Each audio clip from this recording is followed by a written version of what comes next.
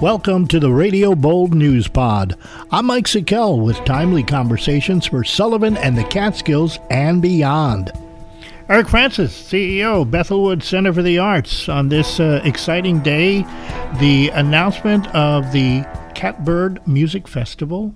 And first of all, Eric, thank you so much for joining us today.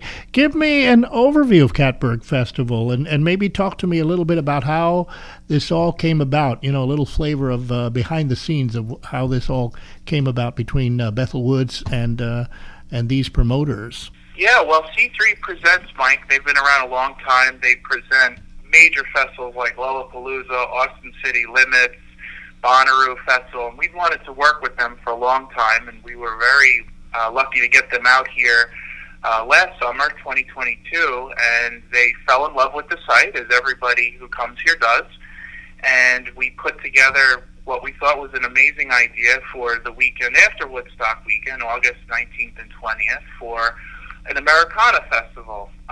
So we'll be using the main Woodstock field, the 69 field, which hasn't been used for music in this type of way for a long time, and we're going to have camping as well.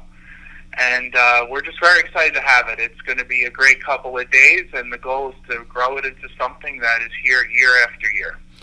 Well, so what does make this different? You mentioned Americana, of course, and gives me a good feel for the vibe of the festival. It's quite varied, but what makes this different from the regular concert pavilion series at Bethel Woods? Is it the location? Is it that special Woodstock location? Absolutely. I mean, that is just a very special site. As you know, you feel a vibe when you're there, and I think bringing music back to that field is very important for us to do as, the organization tasked with preserving that site.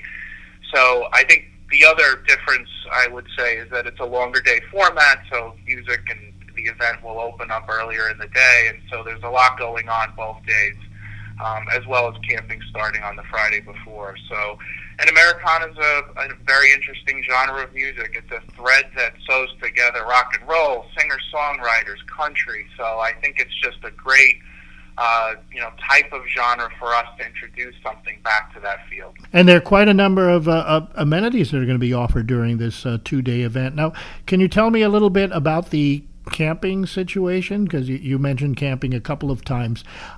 Is that going to be on-site, or how's that going to work? Yeah, so the camping is going to take place right where it took place in 1969, as well as where we camped for Mountain Jam a few years back in Mysteryland.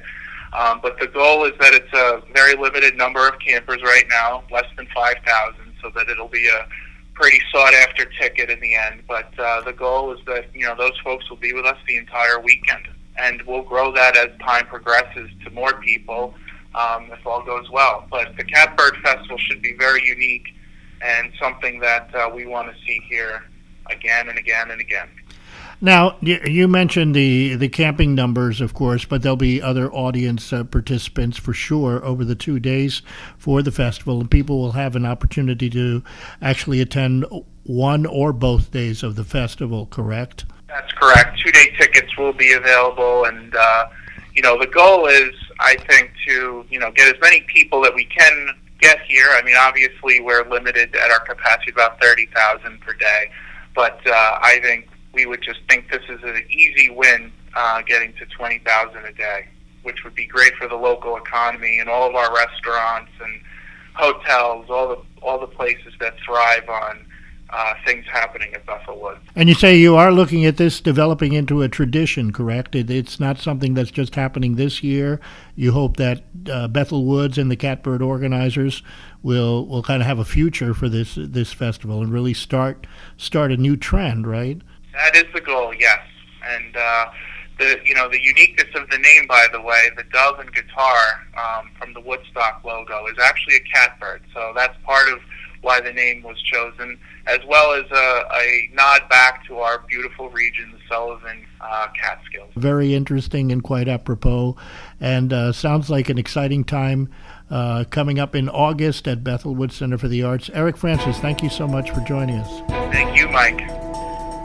Thanks for listening to the Radio Bold News Pod. This is Mike Sikel. I'll be back soon with more conversations that you can find on Anchor, Spotify, and wherever you get your podcasts, and always at radiobold.com.